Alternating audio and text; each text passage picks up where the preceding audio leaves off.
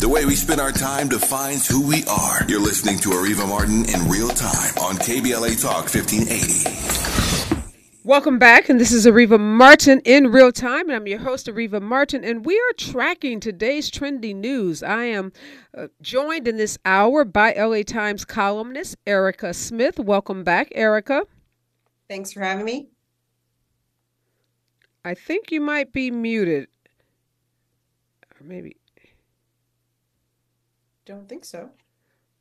I'm also joined in this hour by Chron reporter Kennedy Sessions. Welcome back, Kennedy.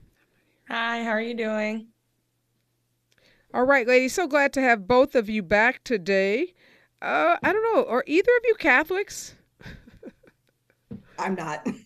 I am not either. Okay, so you may not have been as shocked and stunned and irritated and frustrated as I was when reading this article that one group of priests are putting, data tracking apps on other groups of priests and then taking that information and giving it over to the bishops under the guise of trying to give them information that will, help with the training of priests. You don't have to be Catholic to be outraged to know that one set of people are tracking the behaviors and conduct and movement of another group of people. What do you think about that, Erika? I mean, I think you alluded to this in your monologue. I mean, I think it's one of the reasons people aren't going to church as much, as they are in the past. And, interest in religion has declined over the last, decade or so. I think, this kind of behavior, whether it's from the Catholic Church or, from whatever religious institution, is scary, I think, for a number of reasons. But I also think the broader implications about, using technology to spy on people is something that is increasingly a concern as, big tech becomes a bigger force in our society, and that our regulations don't seem to be able to keep up with that innovation and that advancement in a way that protects the rights and privacy of Americans and of people worldwide, because as we all know, the internet is not just the US. So it's concerning, but not all that surprising either, though. Yeah, Kennedy, they seem to think that this is okay because they found that some of these priests are on dating sites like Grindr and, other sites, I guess, where gay folks go to find dates. And they're like outing these priests like, hey, we found this information and let's give it to the bishops, who are technically, I guess, the bosses of these priests. What do you make of this? I mean, it just feels so homophobic. It feels so discriminatory to me. I don't know. I love the Catholic Church, but boy, do they do some messed up stuff. Yeah, I mean, I was honestly not really surprised looking at a lot of, inconsistencies, to say the least, that we've seen coming from the Catholic Church in the past couple years, but also it just shows kind of where the Catholic Church is at right now. They're kind of having to me, fight within themselves on how they, move next through the system. But we've seen other systems tracking people and what they do. When you talked about it in the monologue, I thought about bills that have been filed to track women's periods after Roe, and just, using all these different ways to track people and their behavior and their lives. It's, of course, an invasion of privacy and homophobic and just disrespectful on top of other things. So, yeah. And clearly, it's not just morality cops don't exist just in the Catholic faith. There are morality cops, who are Protestant and Methodist and Pentecostal and all kinds of other religions. Just these people who decide that they are the final arbiters of what sins are and what sins are, more significant than other sins. And this group of people are so outraged that these priests, or some priests, are on these sites. 30% of all priests, according to this report, are gay.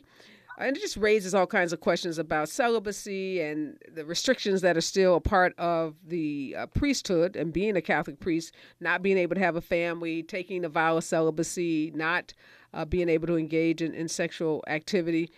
Obviously, the majority of kids who have been molested by priests, not all, but the majority of the lawsuits that we've seen have involved priests molesting boys. So Catholic Church got a lot of issues to deal with, but it does not help to have priests, tracking the conduct of other priests. But let's talk about, Erika, this this crazy thing that happened with this medical tourist case. We know 4 Americans crossed the border into Mexico. 3 are going with a friend who's getting a cosmetic procedure. They're mistaken for some kind of Haitian drug cartel or drug gang. The Mexican cartel is like, you're trying to infringe on our turf. They shoot, they kill, they kidnap. They kill 2, they kidnap, they move them from stash house to stash house. They're finally found, and now the cartel comes forward with a note, an apology note, and offers up like 5 people. Is this the cartel saying we don't want the wrath of the U.S. government raining down on the cartel? I mean, I think that's truly part of it. I mean, they are not like they already don't have the wrath of the U.S. government raining down, but I guess they don't want any additional beef, out of this. But, when I was been reading about this case, I've been thinking about just the number of Americans that go to Mexico in particular. We're in California, close to Arizona, Southern Arizona. My mother lives in Tucson. Her friends go across to Mexico all the time for dental work is a big one. Mm-hmm.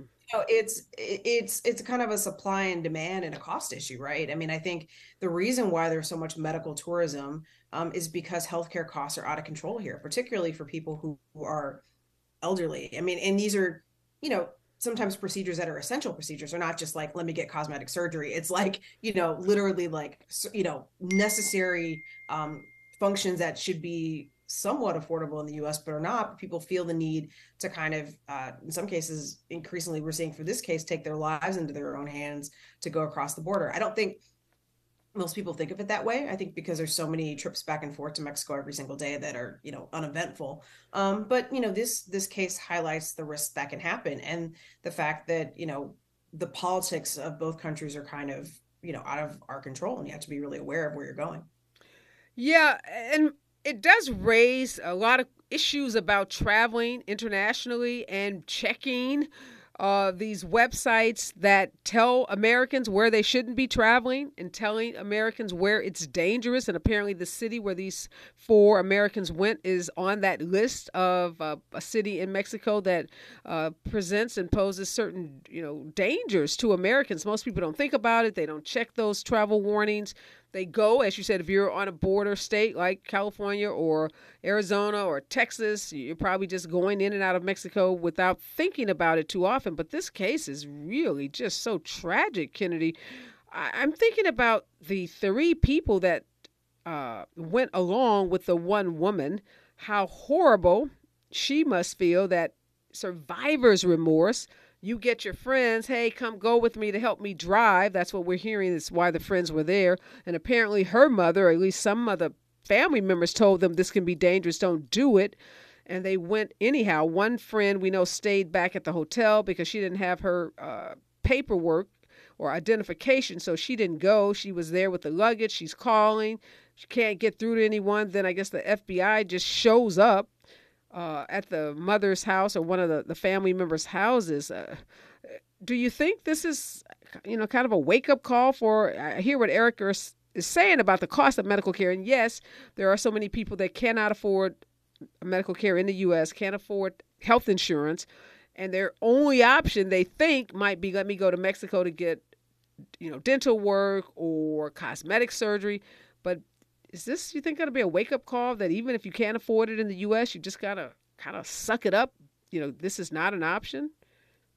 Yeah, I mean, I'm in Houston, I'm in Texas, and obviously, in a place like this where we have, not only we travel a lot of back and forth, but we have a lot of people who are from Mexico and, from all these international countries, and they're feeling some type of way about it too, because like you said, it definitely puts a spotlight on a very tragic situation, on a situation that we're facing in the United States, on not only medical tourism, but like just international relations in general and how we communicate with different governments. So I don't know how the system or the government is going to react to this. Our Texas Senator John Cornyn said nothing, and I quote, like, nothing's off the table when it comes to how we're going to go from Mexico, how we're going to deal with Mexico from this. So, I mean, what did he mean? What was he alluding to when he says nothing's off the table?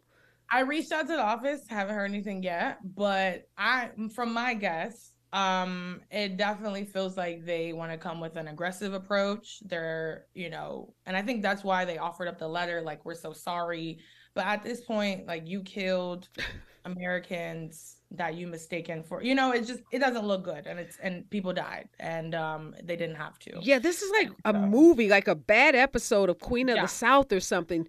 The cartel, like, I guess they chose 5 dudes, like, okay, you got to be the sacrificial lambs. You got to be the ones that are going to get arrested, prosecuted, I don't know, death penalty. Who knows what happens to those 5 guys who now are, we're being told are the ones who did it. We don't know if they did it or not, right? We the way the cartel operates, obviously we won't know if they're the real culprits or not. But I just find this whole note thing, like, what, we supposed to say, oh, no harm, no foul. We accept your apology. Thanks for the nice note, like, and move on. We're all friends again. It's cool. And that's another thing. I'm really interested to see, like, how the investigation goes on. What made them think that they were Haitian drug cartel smugglers with North Carolina plates? Like, how did that compute? Like, how did they, put that together? So I'm really interested to see where it goes. And it's just really sad. I feel bad for the family, sending love to them.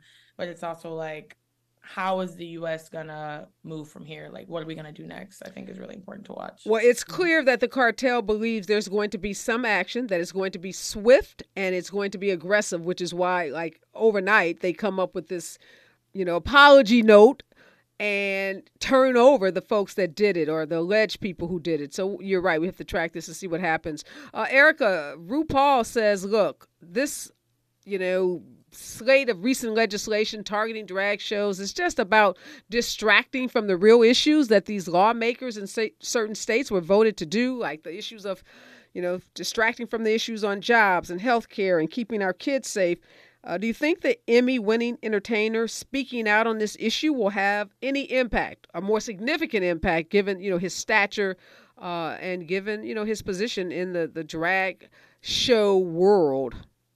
I mean, I wish I could say yes to that, but I mean, we got to keep in mind that most of the Republican lawmakers in these different states, I'm thinking of Tennessee in particular, which has passed a law against any sort of drag performances within, I forget how many feet of children. I mean, they're passing these bills. They're kind of whipping up this level of hate to get their base energized. This is all about, appealing to the worst base instincts of Americans and their voters. And so having anybody connected with RuPaul's Drag Race speaking out is just more fuel for the fire, right? That's just, we're sticking it to the libs even more. Look, they're upset. Look, anything that basically gets a reaction is going to actually kind of play into their hands. I mean, of course, that leaves, the rest of us with not a lot of tools in the tool shed, because, if people don't say anything, then it's, being silent in the face of clear discrimination and hate. But at the same time, it's like speaking up and making it a big deal also causes,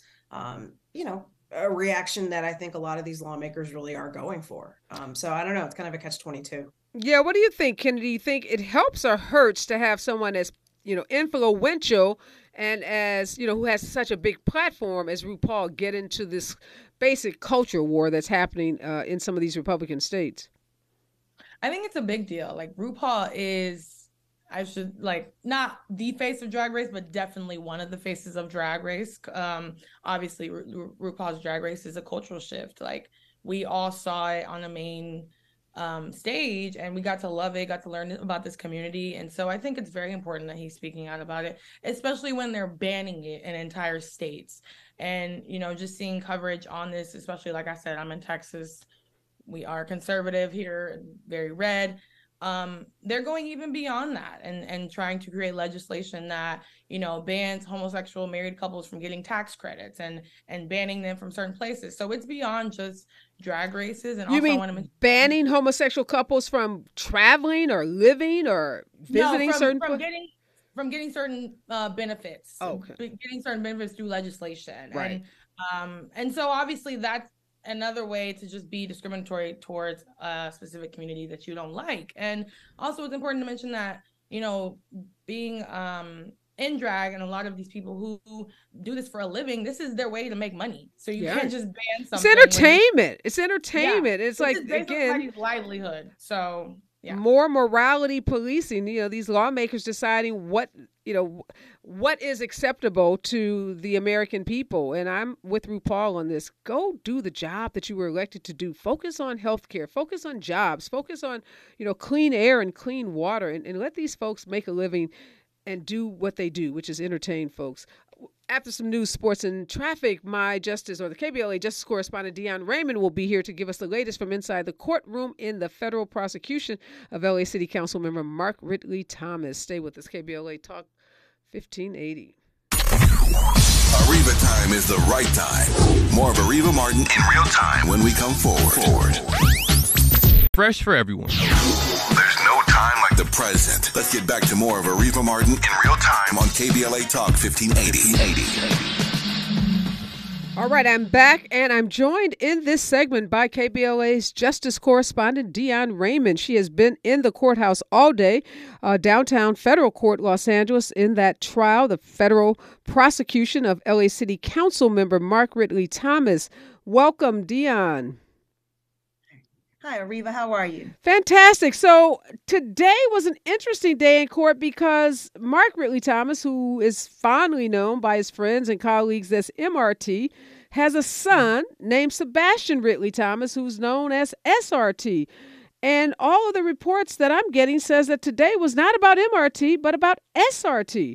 So what was the prosecution trying to do by spending so much time in its case focused on Sebastian Ridley Thomas? That is correct, Areva. What they were trying to do was to further their argument about conspiracy and bribery by showing or asserting, if you will, that his admission to the School of Public Policy and to the School of Social Welfare, the tuition paid, the scholarship, the appointment as a professor in practice were all unusual. But the defense really clapped back. In fact, they clapped back so hard, Areva, I would call this Clap Back Thursday. Okay, I love it. Clap Back Thursday. Okay. What did the defense team do? I know they poked a lot of holes in the theory about the size of the so-called contract that was a part of the quid pro quo. We've been hearing for months now that this contract was a big $8 million contract that sounds like a big, amount of money, a large amount of money. But it turns out that that wasn't the right number. Tell us about that Not contract. At all. Yes, and the contract and other things, Areva, was the defense making good what they said they would do in opening statement, that the evidence would show that the prosecution was not telling the whole story. And so part of their this is the contract, right, Dion, that the county had with the University of Southern California, USC, right? Yes, a telehealth contract that they were seeking an amendment to that was supposedly going to generate a lot more income for the University of California. And what we found today... USC, University of Southern California. I'm sorry. What we found today was that USC was not going to generate $8 million, but actually $500,000 over a 5-year period. Wait a minute. $500,000 over 5 years. So we're talking about roughly $100,000 a year going to USC and not $8 million. How can a prosecution make? That's a huge mistake. That ain't just a mathematical error. That sounds like a purposeful mislead. Absolutely. And these are the kinds of things that they promised that they would show to the jury, among other things, Areva. I think it's important to note that with regards to SRT, and the allegation that his admission was unusual, what the defense showed today is that they actually do have what they call VIP admits, and not only for rich students. And also, so break that down for us, Dan. What's a VIP admission? It's an exception. In other words, a very important person, such as an individual who donates a large amount of money, an endowment, if you will. And so, or an elected official, because I think the testimony also showed that former Governor Arnold Schwarzenegger probably was considered a VIP for his admission as well, or was he not admitted, but he was a professor? Does that same VIP treatment apply for professorships? Well, that argument goes to hiring individuals as professors of practice. And Dr. Nichols of the School of Public Policy, his position is that he would not have wanted someone hired to their department if they were found to have founded allegations of sexual harassment. In other words, if they were true. And so what the defense brought out was that, in fact, his same department had hired Arnold Schwarzenegger around 210 with sexual harassment allegations. So basically, the defense showed, wait a minute, USC, you're coming into this courtroom telling us you don't hire folks that have sexual harassment allegations against them, but we got receipts that you hired Arnold Schwarzenegger in 2010, and he had sexual harassment allegations lodged against him. So what you're telling us Correct. is not true. Correct. And also what the evidence showed is that he called for an extensive background check of SRT, and that after that extensive background check, he was clean. He being the hiring person in charge at USC that hired Sebastian Ridley Thomas. Well, actually, it was a joint hire between the School of Public Policy and the School of Social Welfare. And the deans of both of those schools signed his hiring letter. This particular witness was the vice dean of the School of Public Policy at the time, who said that if their department had hired a professor or SRT after an investigation proved that sexual harassment allegations were true, he said he would have resigned his administrative position. And he was the person who requested an extensive background check of SRT. And that background check came back clean. So help us understand, Dion, how is the prosecutor going to make the argument that the SRT hiring was somehow unique and a basis of a quid pro quo when USC has this VIP hiring process? And it appears, based on what you're saying, the testimony showed today that he fit perfectly into that VIP process. Well, Areva, you know very well as an attorney that these are the pieces of the puzzle that the defense is going to argue in closing for the jury to put this all together and to argue doubt. So every day, Dion, one of the things we like to get from you is a thumbs up, thumbs down in terms of who had the better day. We know trials are like marathons. Some days are good for the prosecution. Some days are good for the defense. But it takes a long time oftentimes, and particularly in a case like this where we know it's going to go 5 weeks before the jury will get all of those puzzle pieces that you just identified. But if you had to say today, who had the better day in court? Well, let me put it this way, Areva. At one point, one of the witnesses, Dr. Clapp, stopped while a question was pending for him to answer and said he needed to consult with his lawyer for USC. So not only did the defense clap back, they clapped back hard, and I would give it to the defense today. Well, you gave it to the defense yesterday, and you gave it to the defense today. So I would say the defense is having a good start of this trial again. Trials are long processes. You can't get too excited, too emotional one way or the other because there are ups and downs. There are going to be lots of other witnesses that are going to come into that courtroom. But it's shocking to me that the prosecution's preparation wasn't better. How is it that they could tell the public and tell the jurors that we're talking about an $8 million contract, and now you say we're really talking about a contract not to exceed $547,000 over 5 years? And how is it that there can be a VIP admissions process that, again, had not been included in any of the documentation, any of the reporting that we've seen? I mean, this case has been heavily reported on by reporters from some of the top news outlets in this city and in this state. It's the first time we're hearing about the VIP admission process at USC. Yes, I mean, it does make you sit up and wonder. And again, Areva, this is the defense doing exactly what it said at opening. That essentially you've got the government telling you a story with the left hand and holding other parts of the pages that they've torn out with the other.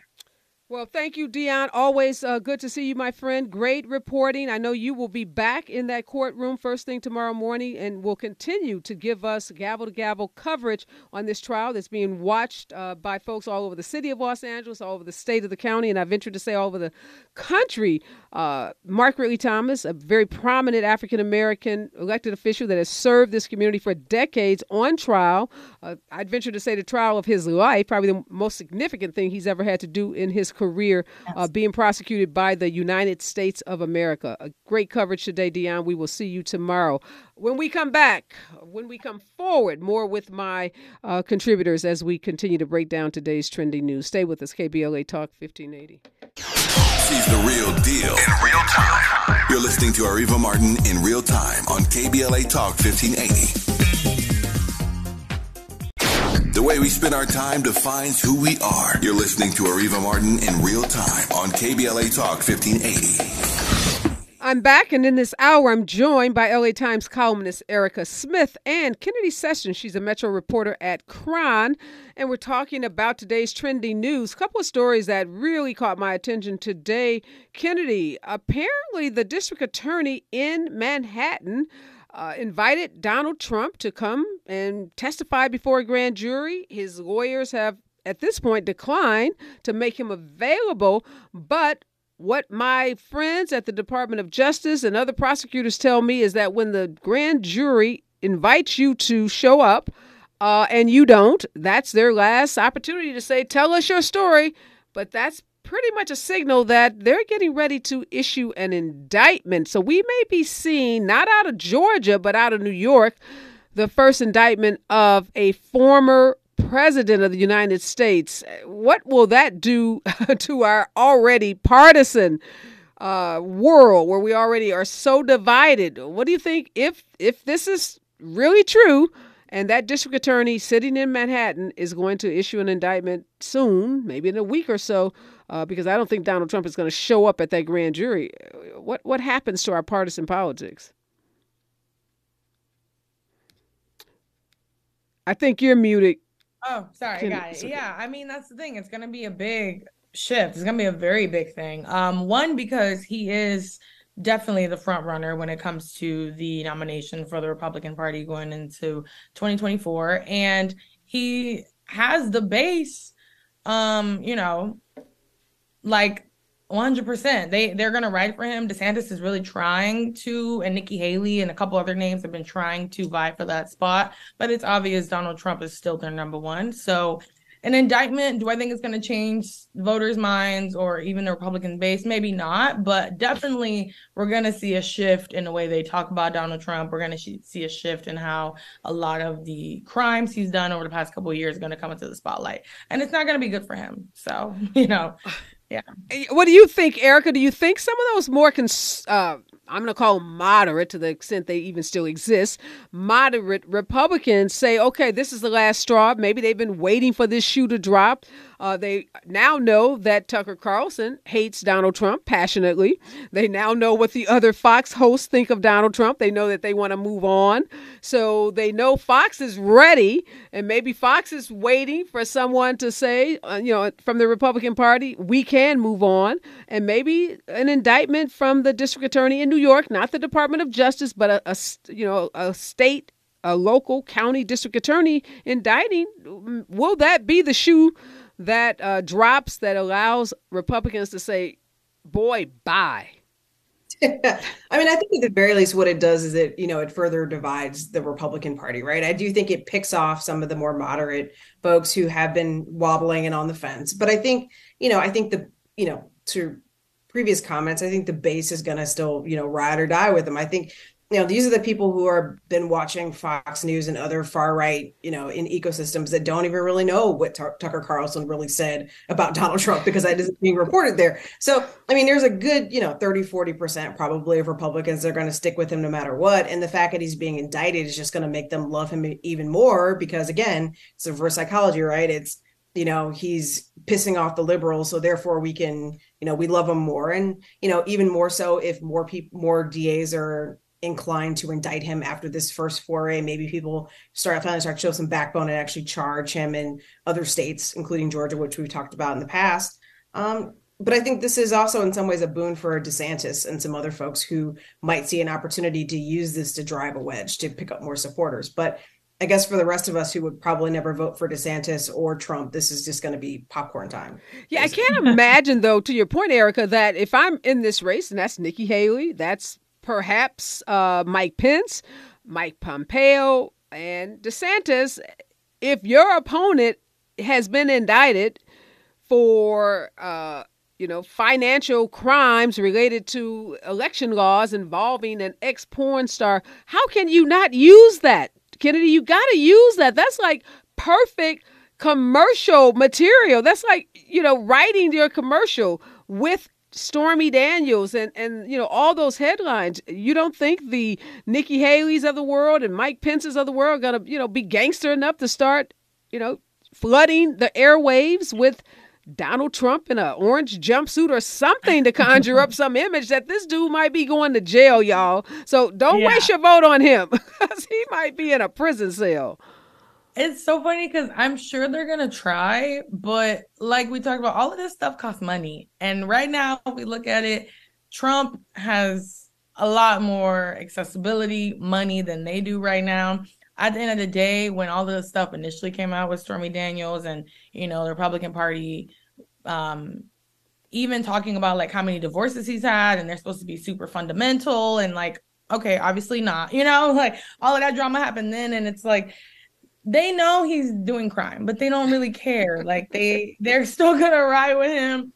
Nikki Haley and DeSantis, they're going to try as much as they can to put him in the dirt. But it's like the chokehold that he has right now on the base is very strong and very powerful. And I don't know, they're going to need to get their money up and get some fundraising done if they're going to try to do all these attack ads. I know, Erika, that it looks like Donald Trump is literally Teflon Don and nothing can touch him. But come on, he's a person. He's human.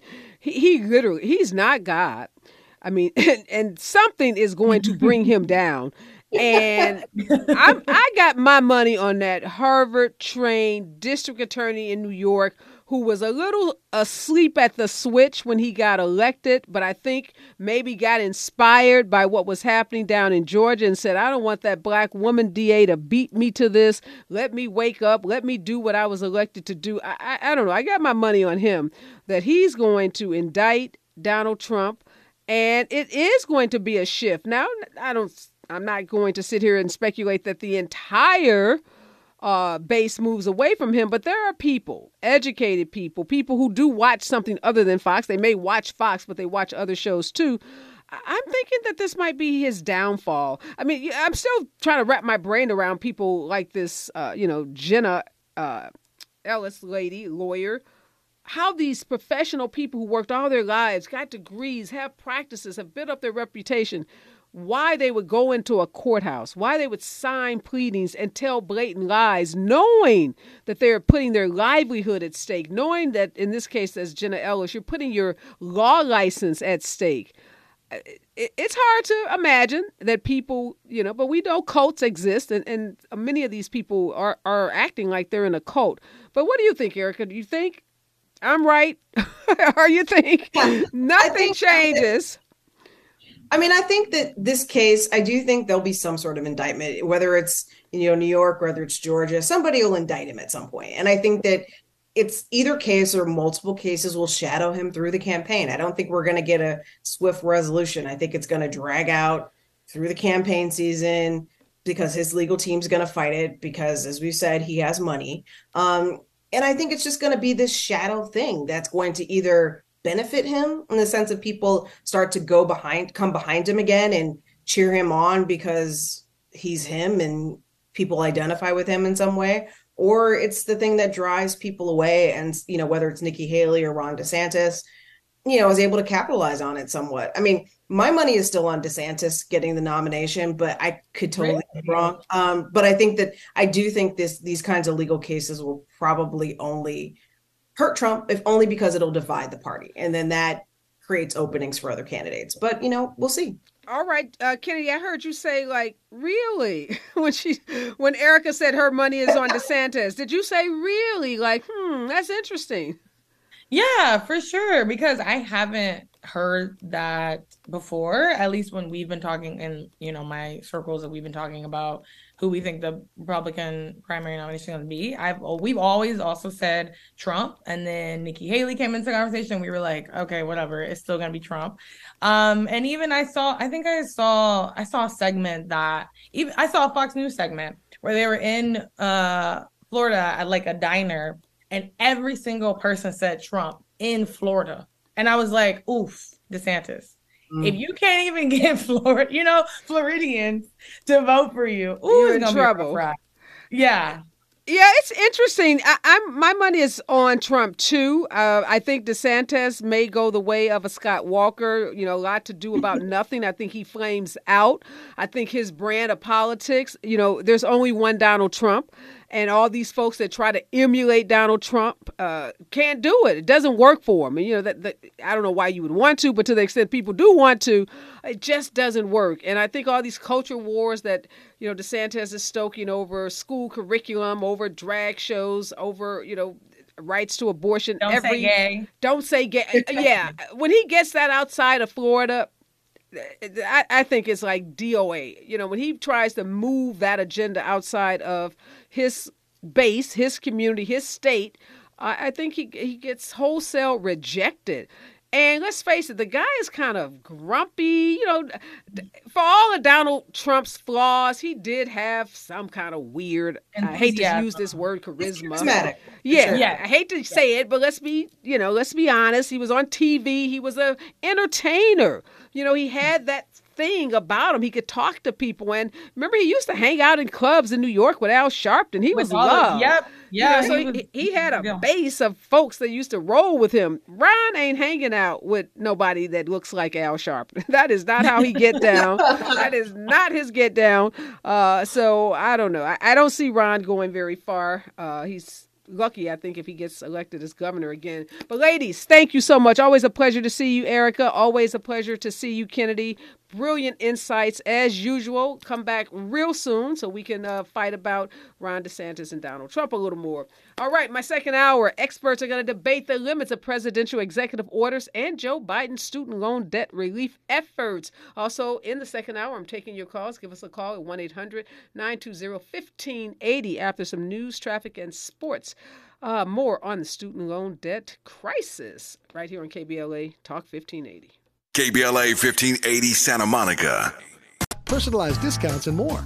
Get a quote in as little as 6 minutes at progressivecommercial.com. Discounts and coverage selections not available in all states or situations. This is the KBLA Sports Minute with Ray Richardson.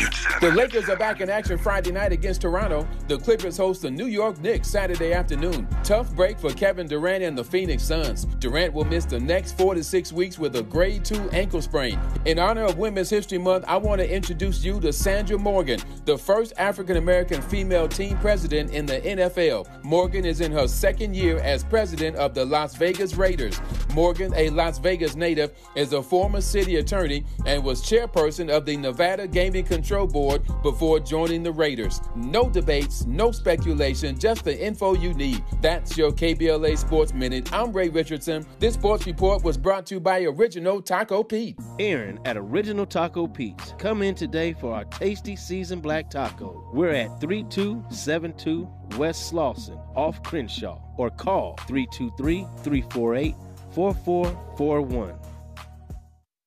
Hi, I'm civil rights attorney Areva Martin, host of Areva Martin in Real Time, weekdays 4 to 6 p.m. right here on KBLA Talk 1580. Be sure to tune in weekdays at 4:35 p.m. for your daily download on the federal bribery trial of LA City Council member Mark Ridley Thomas. The case is sure to have many twists and turns, and our program will be the show of record in the case of United States versus Mark Ridley Thomas. We have our own seasoned justice correspondent who will be checking in with us to keep you up to speed on the daily details of this high-profile legal case. Be sure to tune in to Areva Martin in Real Time weekdays at 4:35 p.m. for United States versus Mark Ridley Thomas, only on KBLA Talk 1580. Order in the court.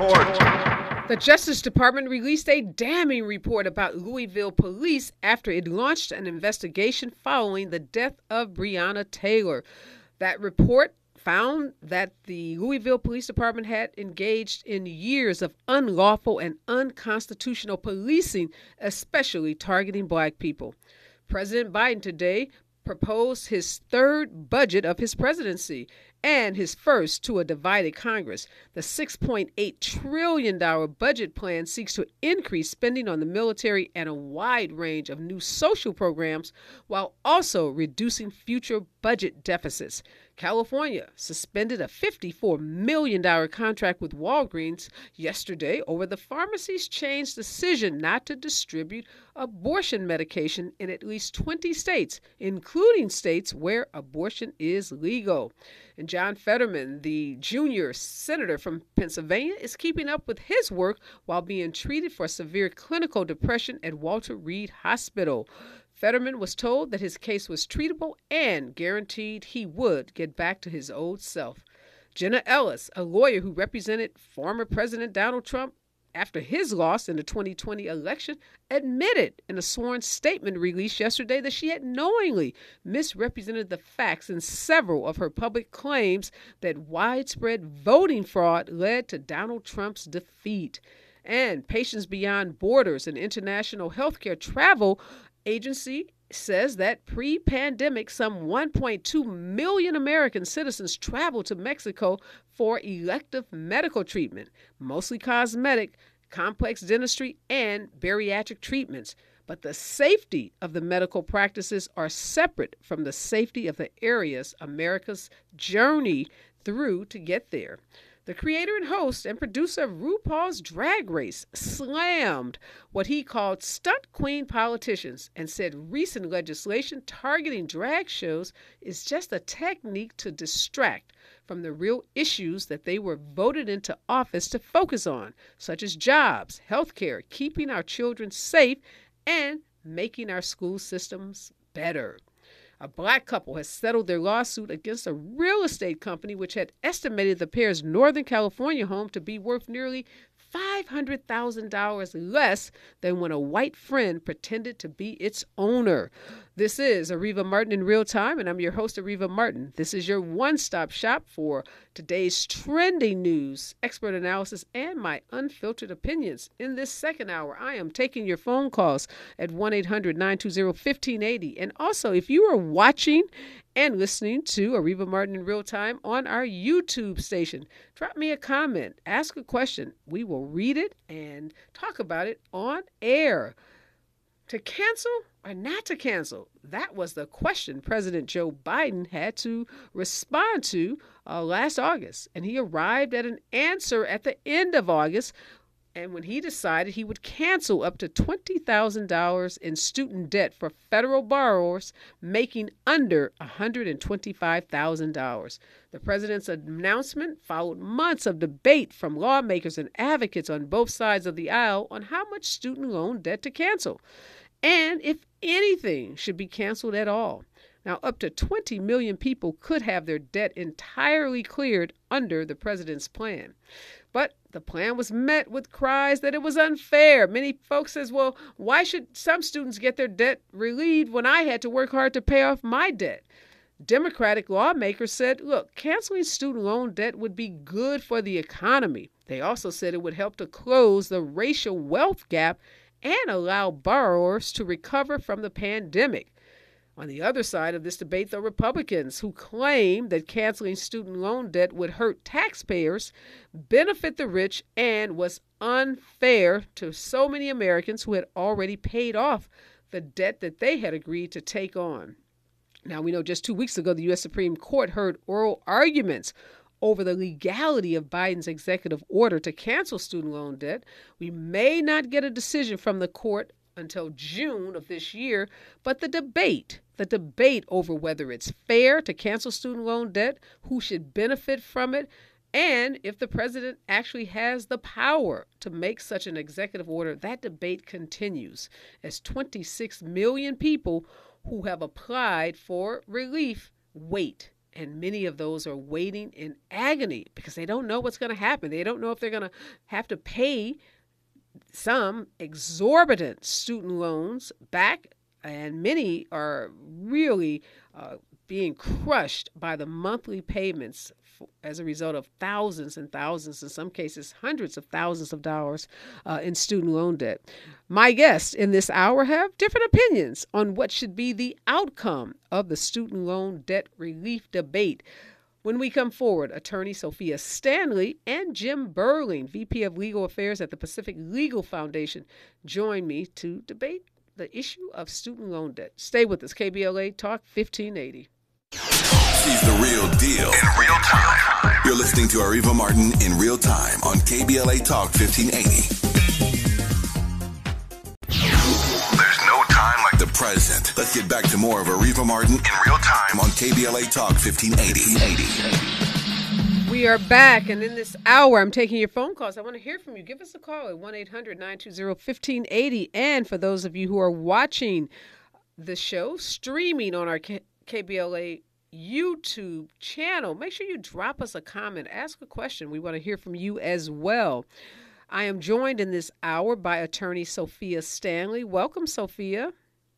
Hello, everyone. Thank you so much, Reva, for having me. Oh, absolutely. And also here on this student loan debt relief debate is Jim Burling. He's the VP of Legal Affairs at the Pacific Legal Foundation. Welcome, Jim. Hey, it's nice to be with you. All right, guys. This debate about student loan debts, I guess at the heart of the issue is the question of fairness.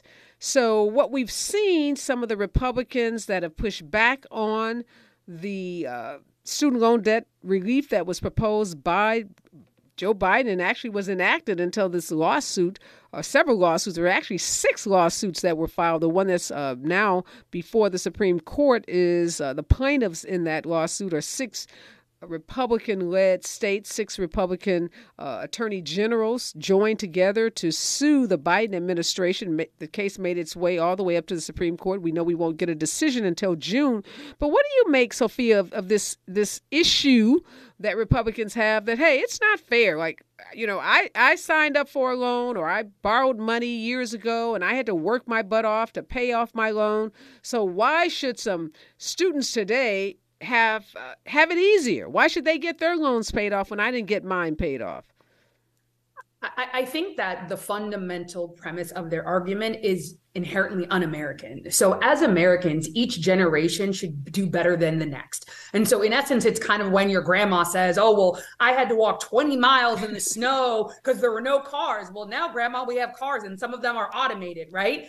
And so I think it's that inherent aspect that everyone has to actually be the same. That's the first part. The second part is the individuals who already paid off their student loan, they're not losing anything. So fairness is when I take something away from you, which is different than me giving something to someone else. So you paid off your student loans. That's great. You no longer have that debt. You no longer have your burden. But the question is whether or not those individuals who have been affected by an emergency, i.e. COVID, should get some semblance of reprieve. So that means they're getting something which is different than something being taken away from the class that is bringing this lawsuit. No, that's an excellent point about Grandma, because you're right. We're not walking to school 20 miles in the snow. We do have cars, we have buses, we have trains, we have public transportation. We even have Uber and Lyft that Grandma didn't have. So, yes, as we know better, we do better. That's what Maya Angelou taught us, right?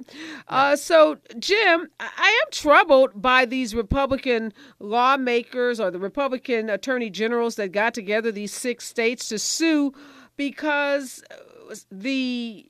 what we know about the student loan debt is it will in some ways close the racial wealth gap. We know the racial wealth gap between whites and African Americans is huge and it's continued to widen. So if paying off $20,000 in debt helps to close that gap, if it helps the entire economy, and as Sophia said, it gives some reprieve to those students who were impacted, as we all were, by COVID. Why do they have an issue with it? Why was this so important that these attorney generals decided they needed to band together to sue the Biden administration? Well, it's more than a question of fairness and unfairness. It's also a question of whether or not the president had the authority to do this in the first place. So why are they upset? They are upset because a lot of people who have worked hard to pay off their loans, a lot of people who are poor people in rural areas of America never went to college, and through taxes or fewer benefits that they are not going to get otherwise, they are paying for this. This is not free money that comes off of trees. This is money that has to be paid from somewhere. We're talking about roughly $440 billion that the Biden administration is doing for the relief of debts. That money is not going to come from nowhere. That has to come from somebody's pocket. So we're talking about people who didn't go to college. We're talking about people who went to college and paid off their debts. But this is a blunderbuss sort of action, just targeting a certain number of people that happen to have college debt now. We have a problem with college costing too much across the board. Look, when I went to school, and I'm a grandpa, this is 40 years ago, tuition was $600 a year for law school in Arizona. It's now $26,000 for the same tuition. That's far and above what inflation would take care of. But wait a minute, Jim, that's a different issue. The cost of college and paying off student loan debt, those are two different issues, and two wrongs don't make a right. And you talk about those folks in the rural communities saying, okay, well, I didn't go to college. There's so many things that we do in this country, so many subsidies that we provide to one group that other groups don't benefit from. I can think of lots of things that my taxpayers' dollars go to. Let's start with schools. I happen to have kids, but those people who don't have kids, their tax dollars go to support public schools. They can say, well, wait a minute, I don't have any children, so why am I spending my tax dollars to support the local school? Give that some thought, Jim. I got to take a couple of calls. Sean, you're on the air calling from Oakland, California. Number one, like regarding the baby boomers and such, I mean, they essentially got the greatest education for free. And right now, the kids, and rightfully so that you said, are having to pay so much for college, and they're in debt with a mortgage when they get out of college. It's ridiculous. And the argument, I just want people to be a heads up, because the Supreme Court is so important. Remember, people, when you vote, these judges get in there, and I know you know this, Ms. Martin, more than anybody, but the Supreme Court, John Roberts had said, what if Joe Blow, the working guy, doesn't go to college, but he gets a business loan, and so-and-so Joe B goes to college and gets a loan, but gets it excused? That is the worst argument I've ever heard in my life. Okay, we want to encourage people to go to school. We also want to encourage people to have lower interest loans as we get through the economy, to take business loans if you don't go to college. But let's not put the two together. That is a red herring. And I'll tell you what, kids who have a mortgage as a payment for loans should have it excused, because they shouldn't have had to pay it in the first place. Yeah, thank you, Sean, for calling in. You raised an excellent point. The PPP program, if you had a business, you were allowed to apply for funding during the pandemic to pay your employees. And that loan money was forgiven if you could show that you used it for certain designated categories like your payroll. So that's a benefit, Jim, that went to certain class of people, those who were business owners. So if I didn't own a business, I could also say, well, wait a minute, why is the business owner getting that PPP money when others didn't? I see you. Go ahead, jump in, Sophia. Then I got to take another call. I'm going to add to that, Areva, because also, too, to your point, Jim, those rural individuals that you're talking about, they were the highest percentage of individuals who also received COVID checks. Right. So if we're making an us versus them, and we're making a class distinction between people who have a education, whether undergrad or law school, making over a certain amount of money, they were not necessarily entitled to a COVID check. And the reason that we provided COVID checks to one set versus another is that we did an economic analysis and said by giving certain individuals money, it would then keep the economy going. They would spend more and it would keep money circulating throughout the system. So again, a similar argument could be made in terms of when you either wipe away or you limit student loans, what it allows individuals to do is now to spend that money within the economy. They're spending it on homes, or they're spending it on groceries, or they're spending it with other small businesses or their rural counterparts. And so again, it's really a benefit, not a detriment. And again, I think you can make all sorts of justifications for government spending money here, there, and the other where, and all the benefits the government money is supposed to provide. But the fundamental question here is this is a good use of $440 billion to forgive loan debts for people who are going to do better off in society than those people generally in the long term who do not. And it's a fundamental question that who should be answering that question is part of the problem of this case. Should it be the president doing it unilaterally, or should it be Congress making this decision? Now, Congress has had every opportunity to provide loan relief if it wanted to. It debated the question in 2020 and said no. So does the president have the power to do it simply because he thinks it's fair when a large segment of Americans do not think it's fair? Is the president the one authorized to do that unilaterally? I don't think so. And I think that's what this case is all about. Who has the authority to make a decision as to what is fair or not? Well, Jim, let me say this, Jim. We're going to get involved in terms of who has the authority and who has the legal standing to file this kind of lawsuit, because I think the case is on shaky ground when we get to the issues of standing, as some of the questions that were asked by the justices during the oral argument. But to your point about people who go to college going to do better, we give subsidies to major corporations where the CEOs make a gazillion dollars. So when we're using our taxpayers to bail out big banks and the airline industry, and those CEOs are walking off with $40-50 million in their employee compensation. I agree with you. That is a poor way of spending money. And but we do that, and nobody gets all excited about the corporate subsidies that we give, including the corporate tax breaks. But whenever it seems like we try to do anything for the little person, the little guy, the student loan, and you can't make over $125,000 and even get this debt. So we're not talking about the ultra rich. Don't ask me to support crony capitalism and a lot of the cash giveaways. Okay, we're not asking you to support that, but I think we got to talk about parity here. When we talk about little people, and I mean little meaning people who don't make a lot of money, it seems like whenever there's anything given to them, everybody gets excited about that, but we forget about all the money we spend in this economy to support major businesses. I got to take another call. Rick is on the line. Ricky, you're calling from San Clemente. You're on the air. Yeah, hey, thanks. Well, so here's my call, right? You know, the nature of government is that it allocates resource, and it's always done unfairly and unequally. There's winners and losers, right? That's Congress's responsibility. And, you know, the president just can't unilaterally do that. And number two, you know, what's the next guy do? Hey, you know what? I'm going to eliminate tax debt. I'm going to eliminate penalties and fees. I think John Roberts was spot on when he said, you know, should we forgive business loans? So it's going to spiral out of control. And if the president really feels that strongly about it, go back to Congress and put something out there and make a deal. That's my speech. Thank you, Ricky. Thanks, appreciate your comment. Sophia, you want to respond to that? Ricky and Jim seem to be making the argument that, look, the president doesn't have the authority to do this, only Congress. So again, correct me if I'm wrong. So the basis of the authority for this program is the HEROES Act. The HEROES Act was an act of Congress.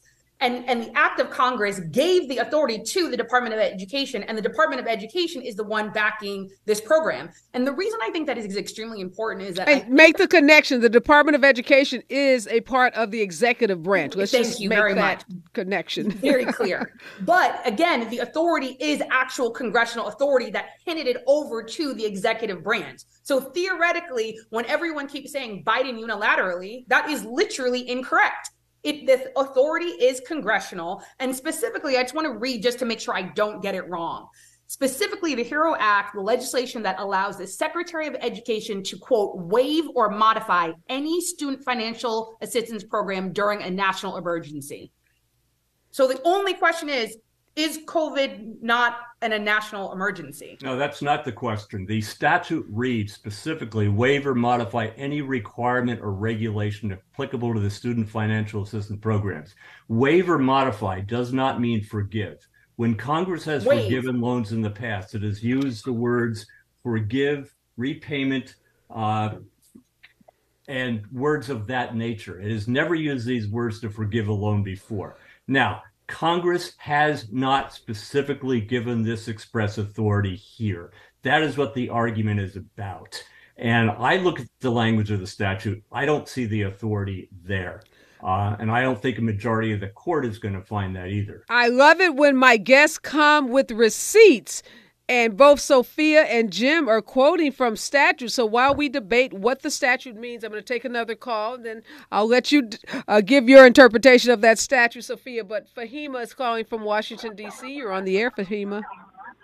Thank you for taking my call. I think it's quite telling that it wasn't until Black and brown people were able to obtain education and they had open enrollment with public universities, resulting in people being able to transition out of poverty, did the price of education become surmountable with that of a mortgage? Because many of these people who are raising these objections 30, 40 years ago, they weren't paying the price of a mortgage to get education, just like your guest suggested. And I think it's really very telling that the price of education skyrocketed after Black and brown people were able to acquire educational attainment.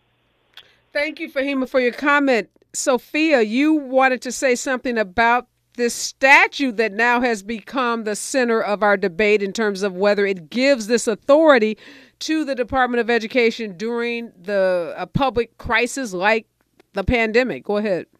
So I'm going to actually use what Jim said. So Jim said that it literally says waive, but waive does not mean forgive. I think that sounds literally like legal semantics. And that's actually why oftentimes people don't trust lawyers. Waive literally means forgive. I'm also going to jump on the last thing that the caller said.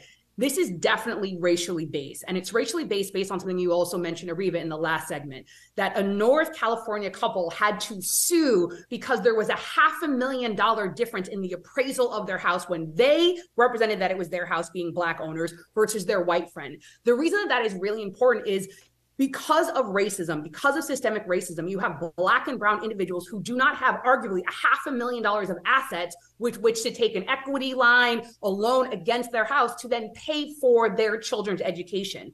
So the reason that's such a great example is, again, there is, to me, a racial bias in the undertone. They're using executive authority. It is not an issue of executive authority. Again, the HERO Act gives the Department of Education, which is the executive branch, the authority. But this is really a race issue. And in us versus them, we're in our minds, especially from a GOP perspective, when they say rural, working class, we think white.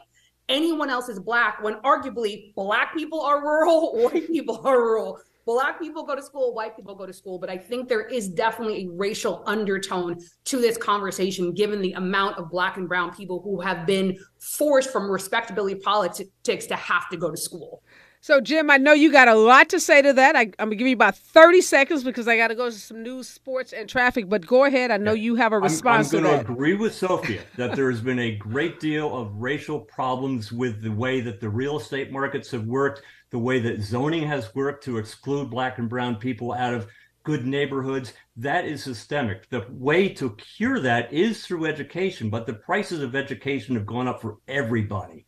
And to have if you want to have a targeted program to provide relief for people who are poor, that's one thing. But this Jim, I got to have you hold that thought. See, I thought you could get it done in 30 seconds. So after some news, sports, and traffic, we're going to come back. You're going to get to make that point, and we're going to talk about the issue of standing, because I think these plaintiffs have a standing problem. Stay with us, KBLA Talk 1580. Areva time is the right time. More of Areva Martin in real time when we come forward. You're listening to Areva Martin in real time on KBLA Talk 1580. We are back, and I'm joined in this hour by attorney Sophia Stanley and attorney Jim Burling. He's the vice president of legal affairs at the Pacific Legal Foundation. And I'm taking your calls in this hour, 1-800-920-1580. Or if you're watching on our YouTube station, post a comment. Love to hear from you. Jim, you were in the middle of your response to Sophia's comments about race and how this whole issue of student debt relief has a racial undertone. Do you want to finish that comment? Yeah, my basic comment is that education is expensive for everybody, no matter who they are. And yes, Black and brown people, people of color, have had a harder time having the money to afford that in the first place. They've been segregated out of neighborhoods, haven't been able to build wealth through their homes and real estate as other people have.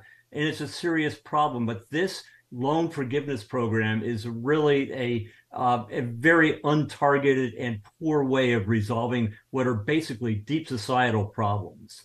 Yeah, Jim, it seemed like the Republican attorney generals, those 6 that are the plaintiffs in this action that made its way to the Supreme Court, and I assume you support their action. Is that accurate? I don't want to make that assumption without checking. We do support the lawsuit. We filed actually one of the first lawsuits challenging the student loan forgiveness program on behalf of some students who were made worse off by it.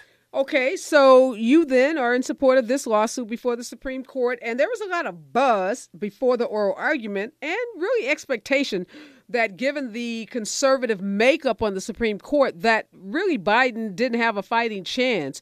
But then the arguments happened, and the Solicitor General who argued the case on behalf of the government, Biden, got rave reviews. They said she just knocked it out the park. And folks started to shift, and they started to shift really because of some of the questions that were asked by Amy Coney Barrett in particular. And she really started to drill down on this question of standing. So, Sophia, for all the folks who are listening and watching who, maybe thinking I'm talking about when you're up on your feet, when I use the word standing, help them understand standing and why these 6 states may have a standing problem. So standing is really complex. And because of it, again, I very rarely read when I'm on camera, but I'm going to read. Every case filed in federal court has to demonstrate that the plaintiff would be injured by the policy, that the injury can be directly traced back to the defendant, and that the relief they're seeking would address those injuries.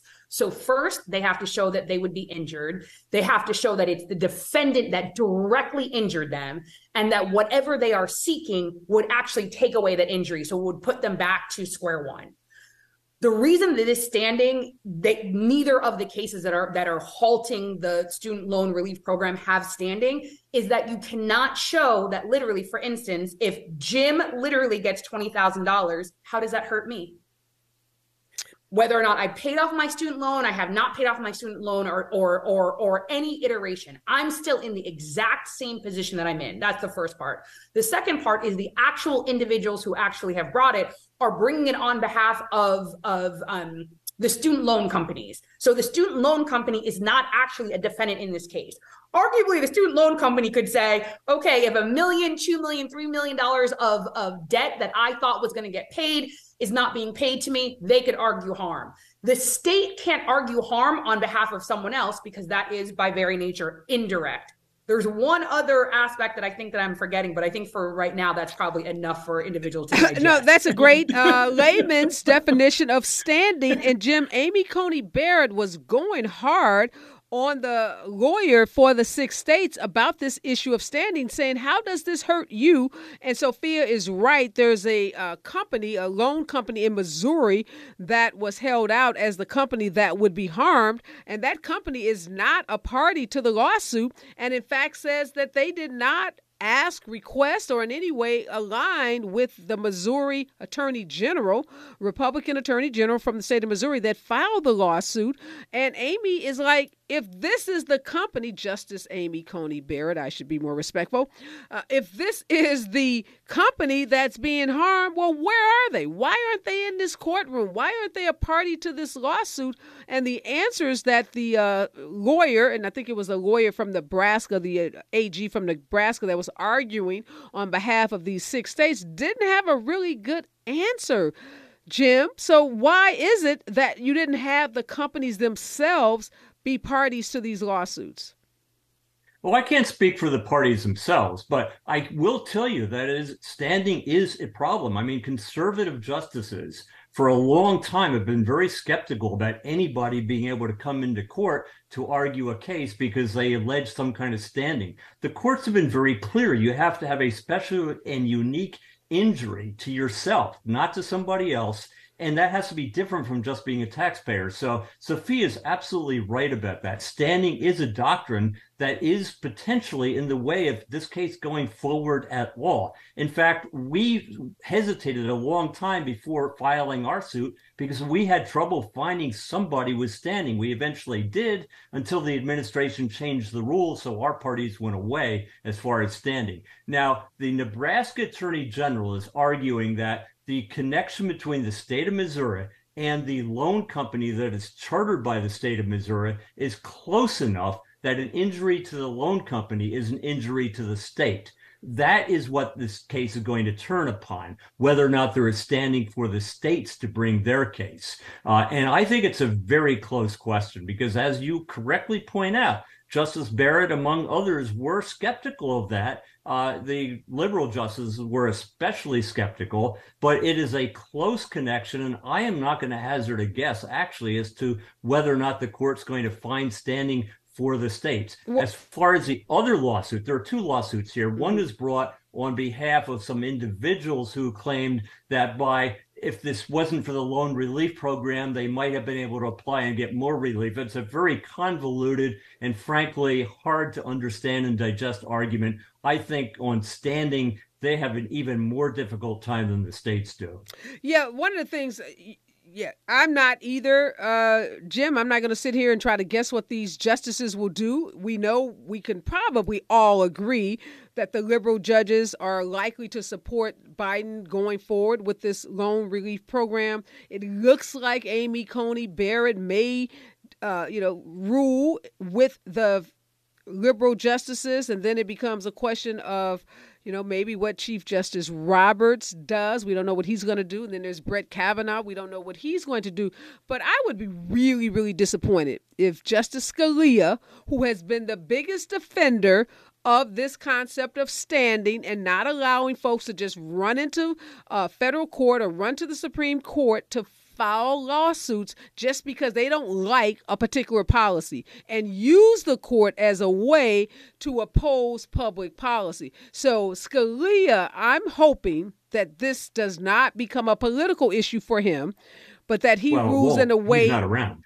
Well, yes, I'm sorry, you're right. Justice Scalia is not around, but I hope those Republican judges, or I shouldn't call them Republican, those conservative-leaning judges that oftentimes voted with Justice Scalia when he was alive and on the court, that they don't use this as an opportunity to make a political vote, that they remain true to this concept that you can't just run into court because you don't like a policy, that you do have to have standing. And I don't know, Jim, about this argument that this company in Missouri that is not a party to the lawsuit, and you're saying, well, it's chartered by the state of Missouri, and maybe that's a close enough connection. I don't know, because if the company is really being harmed, and they stood, and they are in a position where they may lose millions and millions of dollars, why aren't they there? I don't think the justices are going to feel good about ruling that the state has standing when these companies don't show up in these lawsuits. The argument that Nebraska made, such as it is that we get money every year from this loan company pursuant to the charter, and we're not going to get potentially the same amount of money. And the question is, are they really not going to get the same amount of money or not? What is the binding agreement that exists or that doesn't exist for the state of Missouri to get money from the Missouri Loan Company? And that is what the justices were having trouble with. And I think they're going to continue to have trouble with it. If they do rule that the states have standing, it's going to be a very interesting ruling, and we're going to learn a lot more about standing as a result. Yeah, I think the judges were really, suspect of the argument from the Nebraska Solicitor General, and that his answer about the states losing revenues didn't satisfy them. I felt like a very weak response. They hadn't perhaps thought about it, didn't know they'd get so hammered on that issue of standing. When we come forward more in this debate about student loans, is it fair that some folks' loans get paid off while others of us, like me, had to work our butts off to pay our student loan debt? Stay with us. KBLA Talk 1580. She's the real deal in real time. You're listening to Areva Martin in real time on KBLA Talk 1580. Today. There's no time like the present. Let's get back to more of Areva Martin in real time on KBLA Talk 1580. I'm back, and I'm talking in this last segment, really, with attorney Sophia Stanley and Jim Burling. He's the VP of Legal Affairs at the Pacific Legal Foundation. And we have a post on our YouTube channel, and the question has to do with if either of you know the difference between the Obama relief program and what Joe Biden has done. Sophia or Jim? I'm not. Sophia's on mute. Were you trying to say something? Oh, go ahead, Jim. Jump in. No, I don't have a firm understanding of that. I mean, the Obama relief program was something that was not challenged. It did not go to the costing of $440 billion like this one. And it was, I think, much more limited and targeted than what we're having now. So I think it's much as a political difference as a legal one, but I'm not aware of the details right now, the Obama one. Howard, that was a great question. We're going to try to get an answer to you. I don't have that answer either really quickly, but I do want to ask about this issue of helping the economy. So one of the arguments that Democratic lawmakers make, Sophia, is that this canceling of student loan debt is going to help the economy. And I would imagine, Jim, you must be disagreeing with that assessment, because I don't imagine you would disagree with the debt relief if you really believed it was going to help the economy. So let me start with you, Jim, and then Sophia, you can respond. But Jim, do you believe that relieving debt for millions of students will, in some ways, help the economy? It could be a short-term juice to the economy, but the long-term implications of another $440 billion debt, you look at the potential of that raising inflation, which is a tax on everybody, especially the poor and middle class. You look at the other implications of spending money that we don't have. I think it could be, in the long term, a detriment to the economy, although it would be a short-term juice. And certainly it would be an advantage to the people who are getting that short-term relief. But it's not going to solve any systemic problems. Well, I don't know that it has to solve any systemic problem to be good for the economy, Sophia. Jim says, look, it's not going to end the racial wealth gap. I don't think anybody's making that argument, Jim. It says it could help. Obviously, if you don't have to pay off student loan debts, you might be in a better position to save money to make a down payment on a house. So it can definitely start to chip away at that loan, that racial wealth gap. Go ahead, Sophia, you want to jump in? No, I agree 100%. And again, I think that we need to be really, really careful of defining poor and middle class as separate from the group of individuals we're talking about. Again, the group of individuals that we're talking about are individuals who make less than $125,000. In 2023, with the cost of inflation, that literally, when you're under that amount, you are either middle class, and for a huge subset of those individuals, they are theoretically poor. Because there's also two groups of individuals. There are individuals who have graduated and arguably, hopefully, are employed and using their degree. There's also a huge percentage of those individuals who took out loans but were not able to finish because the cost, even with the loan, was so detrimental or exhaustive that they couldn't actually finish. So you have a huge percentage of individuals who have student loans but don't have a degree. So arguably within this argument, they're part of the poor subset that we're talking about. That's the first part. The second part is literally putting money back into the hands of individuals, regardless of race, will 100% help the economy. Not only will help the economy in terms of the spend, whether or not it's mortgages, food, helping small businesses, it will also allow those individuals who have to have better choice. So in particular, I personally know a number of individuals that if they did not have student loan debt would choose actual different jobs, specifically teaching jobs. The amount of people who have an undergrad or a higher degree who would love to teach, but if not for their student loan that is excessive, they literally can't afford it. So they're doing jobs that they don't want to do, that are not purpose driven. But if in fact their student loan debt was absolved, they would be teaching, they would possibly be working for the government. They would be doing things that are more purpose driven, but arguably do not pay as much money. And so I think it gives choice and it makes us all a better society, as well as economy. That's an excellent argument, Sophia. And I'm glad to hear that you're saying you know people personally. And I know people. I know young folks who graduated with their undergraduate degree, went into teaching. They went to Teach for America, and they did it for a couple of years, and they said, I can't do it. If you live in a city like Los Angeles, you live in a city like New York, you live in Chicago, San Francisco, any big city, you can't live on a teacher's salary without having 2, 3, 4 roommates, sharing rental expenses because the rents in these cities are so expensive. So, Jim, if you knew and your organization knew, and those 6 attorney generals who filed this lawsuit, if they knew paying off this debt would help drive more teachers into a place like Nebraska, you talk about rural areas. I have to imagine that places like Nebraska, and I know I'm from Missouri, I'm from St. Louis.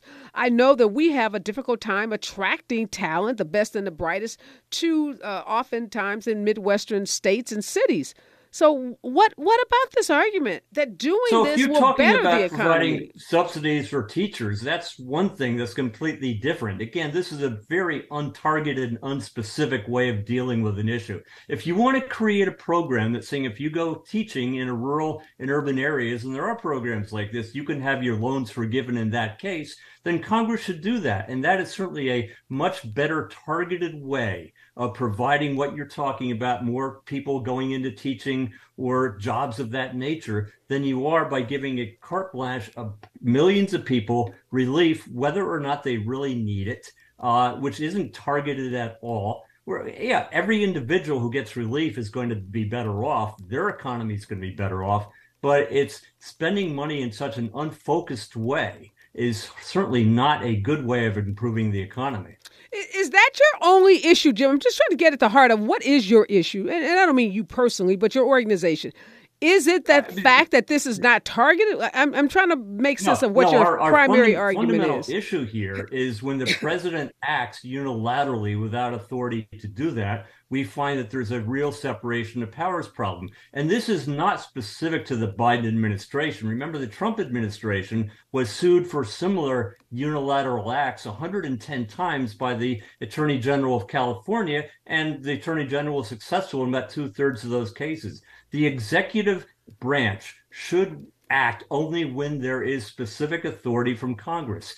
This authority from the HEROES Act from 2003 is not nearly focused enough to provide the president with this kind of authority. If Congress wants to do this, fine, be my guest. That's not my business. But our business is to make sure that the various branches of government act within the scope of their authority. So you are totally convinced, Jim, that this statute that Sophia read that gives the president power to make enactments, to waive student loan debt through the Department of Education during a public crisis, you are 100% convinced that we are